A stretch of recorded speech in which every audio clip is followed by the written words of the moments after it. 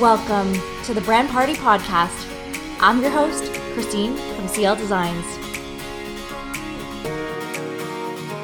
If you know me, execution and getting shit done is my middle name. This podcast will energize you to invest in your brand in new ways. Join me for tips, insights, and actions you can take to make your brand a priority in your business. My guests and I deliver honest, to-the-point advice you can implement right away. Your brand is worth celebrating. It can be fun, and I'll show you how. Let's get this party started. Meet Christina Perwag, sponsorship consultant, event creator, organizer of Toronto Professional Women's Meetup, and CEO/founder of FemEvolve, an events platform and consulting agency that provides media coverage for numerous events in the GTA and promotes events for women. Christina helps event organizers dealing with financial worries around their events secure high-level sponsorship and business relationships so that they can bring their events to life without breaking the bank. With over 2 years experience in the sales, advertising, events, and publication world and working on 5 to 6 figure projects, Christina brings helpful tips and strategies surrounding fundraising and event creation to all of her clients. Christina's clients love working with her due to her ambition, new ideas, and passion to help others curate amazing events with a positive money mindset and by building the right relationships. Thank you so much, Christina, for joining the Brand Party Podcast today. It's such an honor to have you on here. Thank you for having me. I'm super excited to be part of this. Well, I want to dive in and ask you, how does Brand Party resonate with you? Yeah, for sure. So I actually saw Brand Party on your page a while back, and I just thought it was so interesting how you went into that whole, 360 view of a business. I was at a point where I was doing a major pivot in my business in July of last year. So I switched over from running an online and print magazine to now doing an events and consulting company, completely different, right? And I really saw how essential different elements of a brand are in establishing your business. So I've kept a very similar audience, so I didn't need to change very much. And I've had the same color palette, fonts, and messaging throughout my brand. But if I didn't have these in place prior to the pivoting point, it just would have been much more difficult and stressful. And I think it would have just taken longer. So it saved me a ton of time to actually know who's my target audience, what are my brand values, and then what are my colors, my fonts, and everything that resonates with them.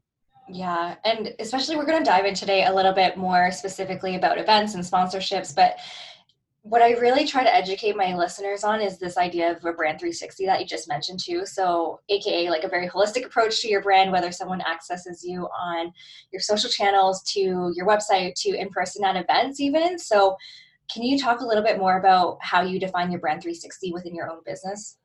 Definitely. I think I do it both in my personal and my professional brand. I keep it pretty consistent. It gets to you in person. So when somebody's meeting you, that brand is already at the forefront.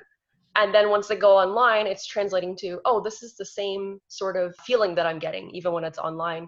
So I've been a person where I've always been drawn to really like bright and rich colors. So I tend to gravitate towards those. And that plays into the photographers and designers I've worked with too. I've always been selective with, what is their work like? Does it fit into what I'm looking for? I feel that the bright colors and visually appealing posts are related to my personality because I'm upbeat and I like that sort of style. I do keep my fonts consistent throughout my website, my email newsletter, any quotes that I put on Instagram, and even in my event marketing. So you'll see it's fairly consistent. I use 2 or 3 of the same fonts all the time. I also use the same colors. I love the hex codes because I can just save those and pop them in anywhere.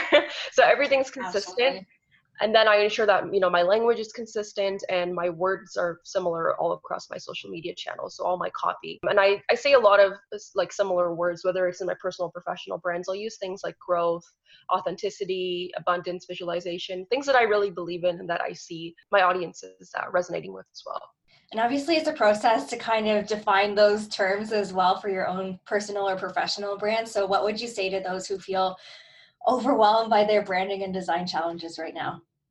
Definitely start early and don't hesitate to invest. I know that it can get expensive. Even if you can just start off with just your website or just a logo, it makes such a difference. When I was starting off, I didn't know where to go. And, I did it on like Vistaprint. I did my business cards on there, but they were blue with like a silver border. And then my colors were like a dark purple. It didn't match. When I'm going to an event and I'm handing out the card, it's completely different than what you're seeing online. So they can get a bit confusing.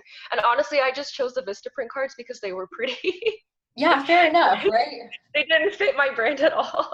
So invest early. So everything from your website, your logo, your business cards, your color palette, your fonts, it's definitely worth it to have a designer who has an eye for that and that can sit with you and have a consultation and help you dig really deep into what your brand looks like and help you bring that to life. And that's kind of what I do with my events as well, right? I sit and I talk about brand values and then we translate that into a real life experience. So figuring that out on what your company stands for, everything else would just kind of flow seamlessly after that point. And then even when you're communicating with sponsors down the road, it'll be easier. And that's something that I've learned with experience. It just takes time. And I have my clients do that as well. So yeah, start as early as you can and get someone on board to help you. Amazing. Well, let's break it down and bring it back a little bit. So what exactly is sponsorship and partnership? Sure. So this is something that I see a lot of people get confused about. The two words can be used interchangeably, but how I like to define them is a partner is a person or a company, or an individual who plays a crucial part in the event, but they might not be providing any sort of in-kind product or monetary support. So for example, it could be a venue that you've paid in full. You're still working with them, so they're a partner. It could be a catering company, a DJ, a florist. Those are all partners. In terms of a sponsor, that's a company or an individual that directly supports your event through either funds, in-kind product, or a discount. So one example is I've used a venue that gave me 70% off. And in return, they got a lot of traffic from the event guests. So they had people renting the space, they had people working out of the space. A bank that provides you like $1,000 to host your event, that's a sponsor. Any companies that give you swag for your gift bags or for giveaways. I think that both partners and sponsors need to be included on your event page.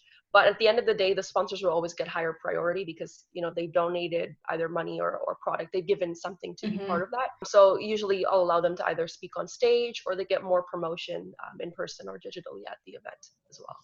Amazing. And so having clarity on what and who your brand identifies with is so important, but can we sometimes be blindsided by not offering enough value to your sponsors when pitching what exactly they're getting out of that partnership or sponsorship?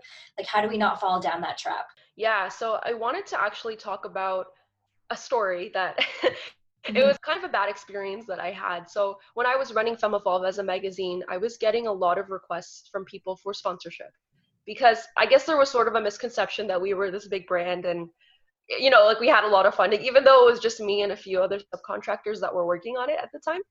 And I was once BCC'd on an email asking for sponsorship. So it was this company, these co-founders that said that they found Femme Evolve through a business directory.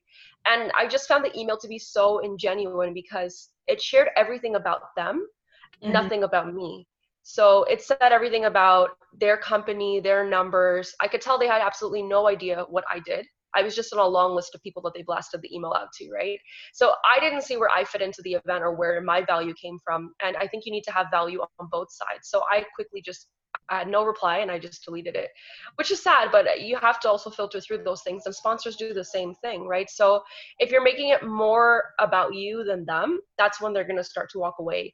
It's important to share your numbers and your demographics, but you also have to tie into how they can be included in the event. Why are they a great fit? And what value are they bringing? And also you have to get clear on who their audience is. So is it an audience similar to yours? And how can you pitch to them so that your brands are aligned? You don't want to seem like you're from two completely different industries serving different customers. And a perfect example of this is you can pitch to a phone company like Rogers and you can pitch to a beauty company like Sephora. They have completely different audiences, but both of those audiences could fit into yours if you're hosting a business event, right? Like business owners all have cell phones, right? We all need phone plans. Sure And then female business owners specifically, we might be looking for beauty products. So we can fit it in that way. It's all about your wording and your language, really. Yeah, absolutely. And so typically a lot of people are cold pitching unless you have those immediate connections in a sense into the industry. But what are your top 3 tips when refining your pitch? My top most important tip where I see a lot of people making mistakes is that the emails and the packages are too lengthy. So be as clear and concise as possible, right? The sponsors might reject it just because of the length. And they get hundreds of these packages and emails every week. Some companies that are like really big and they have a lot of sponsorship inquiries coming in, they don't have time to read 20 pages of a package or an email that's like 5 paragraphs long. So keep it as concise as possible. I would say as long as your pitch deck or your package is less than 10 slides, it's okay. It's not too overwhelming. And yeah, just keep your emails very clear. Like, what's your objective? What value do they bring? And what are your numbers and your demographic? My second part is breaking up your text with images, and that's where design comes in too. So you definitely need great copy to communicate who you are and what you do, but your images will make your package stand out. And then you can also use fun icons and charts. And yes, I do think charts are fun. I love using like pie charts just to show like what's the split of my audience, right? Who's coming to the event? What industry are they in? That's and it's really important. Glance too, right? Especially when you're going through so many decks. Exactly. If you were to write that out, they might just skim over it. But if you actually put it in a healing chart, it's so much easier to digest that information. So using images are super important. And that's why I always tell people having a photographer at your event is a great idea. I see many people who just use phone pictures and then it's like a low quality package overall. If it's just off of your phone, even no matter how much you edit it, it still doesn't look as good, right? Yeah. And then lastly, having someone review it is really helpful. So whether that's a business friend, a coach, or a mentor, something I learned when I was editing my magazine issues was that you'll need to review your pitch and email decks over and over again, just to make sure it's good and it's clear. So having a second pair of eyes, anyone that's in editing or a coach or a mentor, just to review it, it makes a massive difference. And they might even notice something that you're missing, or maybe you've repeated too many of the same words. So it helps to have that. Yeah. Yeah, you made a great point. I think that people, they often overlook if you don't have enough stats or stuff like that, they just kind of bypass that information, but you can make it look interesting at the same time with what you already have in a sense. If you're just starting out and you don't have stats, at least having good quality images, even if you're starting out with stock images, I don't recommend stock images, but if you have to start there and just have really clean design, that's better than, you know, a package that has nothing other than words in it. So yeah, images and design are really important. So from a design perspective, how important is it to present your sponsorship packages and decks? Very important. I've honestly been through so many packages and decks at this point. I've seen it all. Like I've seen, I can't even tell you. I mean, I can hear the drama, I think, in your voice. Yeah, some of my clients have been really embarrassed. I try to reassure them. Like I can be tough on them, not about their design, just more so about their copy, because I wouldn't say I'm an expert in design, but I still try to encourage them to have really clean design. They had like an introduction page and a table of contents, and it's like, you don't need any of that. There's not enough time to look through all of that, right? You just want to make it very clean. So the ones that stand out most to me are the ones that are clean, organized, and very visually appealing. I wouldn't say that, you know, I'm skilled in graphic design at all, but Canva has become my best friend over the years for this reason. And then I've had other clients who are super skilled, so they'll use Adobe InDesign, and their packages are just like incredible. There's really, really beautiful sponsorship packages. And I find that this entices a potential sponsor and just leads them to begin actually reading your copy. If it looks nice on the outside, they'll want to continue reading. But one thing I do want to say is if you're having a smaller event, like similar to mine, I host 100 and under, like 100 guests and under, I think it's fine to do the package on your own because it's still quite small. But if you're having an event with 300 plus people, it's really important that you have a designer on your team to really take that to the next level, and that package matches your website. Because a lot of the time, the sponsors aren't seeing your website. This is your first chance to get your foot in the door, right? But after they read it and they like you, they will go check out your website. And if it's not seamless, there might be a disconnect and they might not want to work together. So it's just making the sales process even more difficult at that point. And the way that you invest in your own business and how it's communicated, whether it's visually or even the experience of the event itself, is so reflective of the experience that the sponsorship is investing in themselves. If you're just half hacking your sponsorship deck and your events even, I think people can really tell at the end of the day, right? Definitely. Yeah, they can pick up on it. I mean, they, just like me, I mean, they've seen more than I have probably at this point. So they can pick up on anything. And so yeah, you want to also stand out, so make sure that your design is not something typical that you see. I know with Canva it gets tempting to use the templates, and I love the templates, but I always try to customize them a little bit so it feels more like my brand. And so you've got your internal structure figured out, but when you're looking to generate new sponsors and partners, what are your top 3 networking tips in person to make those genuine connections come full circle for you? I love talking about this because I see so much value in making an offline connection. It's seriously just so different when a sponsor or partner, they meet you in person and now they have a face. You just become so much more memorable. So for me, my first step would be, I always scout the internet for events. I use Facebook events, Eventbrite, and then social media to see what's happening near me. Usually people are posting on their IG stories as well, so that helps you kind of get an idea like, oh, this is happening, this is happening.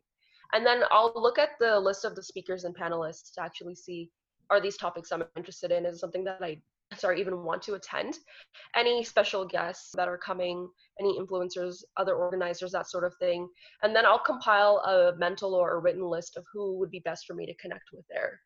And then at the event, I don't try to connect with everybody. I would say choose 3 to 4 people maximum, because you want to have quality connections over quantity. It might end up that only one person comes off of your list that you originally planned. You might meet some new people, so that's always great too. If you go past that number of 3 to 4, you might get too rushed, and then it's just a game of like, here's my business card, and it just becomes ingenuine again. So definitely trying to avoid that. And I think that it's so easy nowadays to not want to go to events. And I understand right now there's a lot going on with health stuff and coronavirus. So definitely stay indoors if you need to. But when, if things get better and when things get better and you're ready to go out again, I would say try to ditch the excuses. Because I have this habit even in the wintertime. Oh my God, it's so much easier to stay in. The weather's not that great. I'm cold. I don't think I'll learn anything. I'll justify it as much as I can just to avoid going. But I think that what you won't regret is really going and building a lasting connection that could change the whole trajectory of your business. And so for me, I had this experience with the meetup group I run now. Before I took it over, I had gone to an event before, and it was like 100-person event, completely free. So it was packed. It was like in a very small space. It was completely packed. And I met these 2 women there, and they told me, they just saw it online. They wanted to come over. And I said, well, what do you do? And they told me that they are part of Marc Anthony's salon, the hair salon. And believe it or not, at that time, I was looking for a partner to do my hair and makeup for the magazine. I honestly didn't even pitch it to them. They just said, let's have a meeting. Like, we're interested in getting more into like media and publications. And they became my partner for a very long time. So that was like a great in-person connection that was completely unplanned.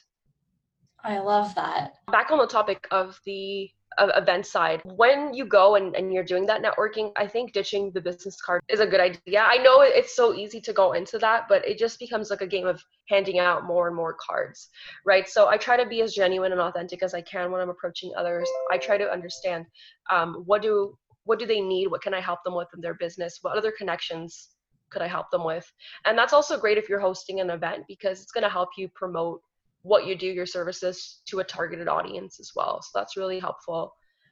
In terms of other things I wanted to talk about, I think the only other thing that I wanted to touch on was how sometimes my personal professional brand, I can get kind of heavy in my topics when I'm like on social media. For example, I talk a lot about chronic illness on my personal page.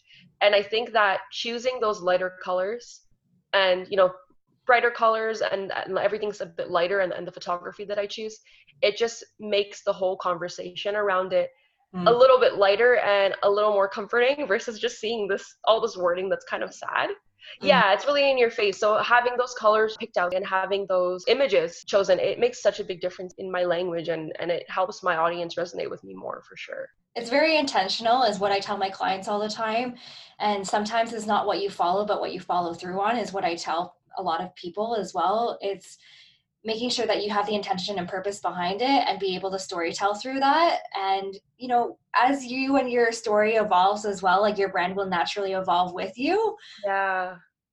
So it's, just understanding you should be cohesive and consistent, but that purpose and intention really is reflected if you choose to show up that way. I agree. It really is a story. So it's amazing seeing it come together like that, right? Each step of the way. And so I have a few rapid fire questions for you. Are you ready? Yes. What are you currently celebrating? So I have a lot going on currently. I actually just finished revamping my website just so I can take on, yeah, super exciting. So I can now take on more one-on-one clients. And this is really sad. I don't like telling the story, but I'm going to be a little vulnerable. Sad, but I was just using a PDF for the longest time to show my, like all my services were listed in a PDF. Yep. Because I relaunched in July and it took off so fast. I literally couldn't keep up. And so it's not that I had a hard time getting clients, like the clients were coming in, but now that like I want to branch into more and I want to take on more clients, I've realized my website and my design needs to be on point, right? There needs to be a central place they can go and find me. So now it's revamped. The PDF's gone. I've thrown it out. Deleted that. And I just want everything to move a little bit quicker so the website's there and that helps. And then in terms of events, I am planning a bunch. I've had to put my next one on hold just because everyone's been a little bit fearful with everything going on. Yeah, and I understand that, but I have a few in mind. So just getting all of that planning going as well. Well, congrats on the adaptability, especially I imagine with the event space and everything that's happening around the world, it can be hard to be like on your toes sometimes and let go of certain things, but I'm sure like a lot of your clients and a lot of your audience can appreciate that as well and your agility in this space. So what's the number one thing that you want people to have fun with from this episode?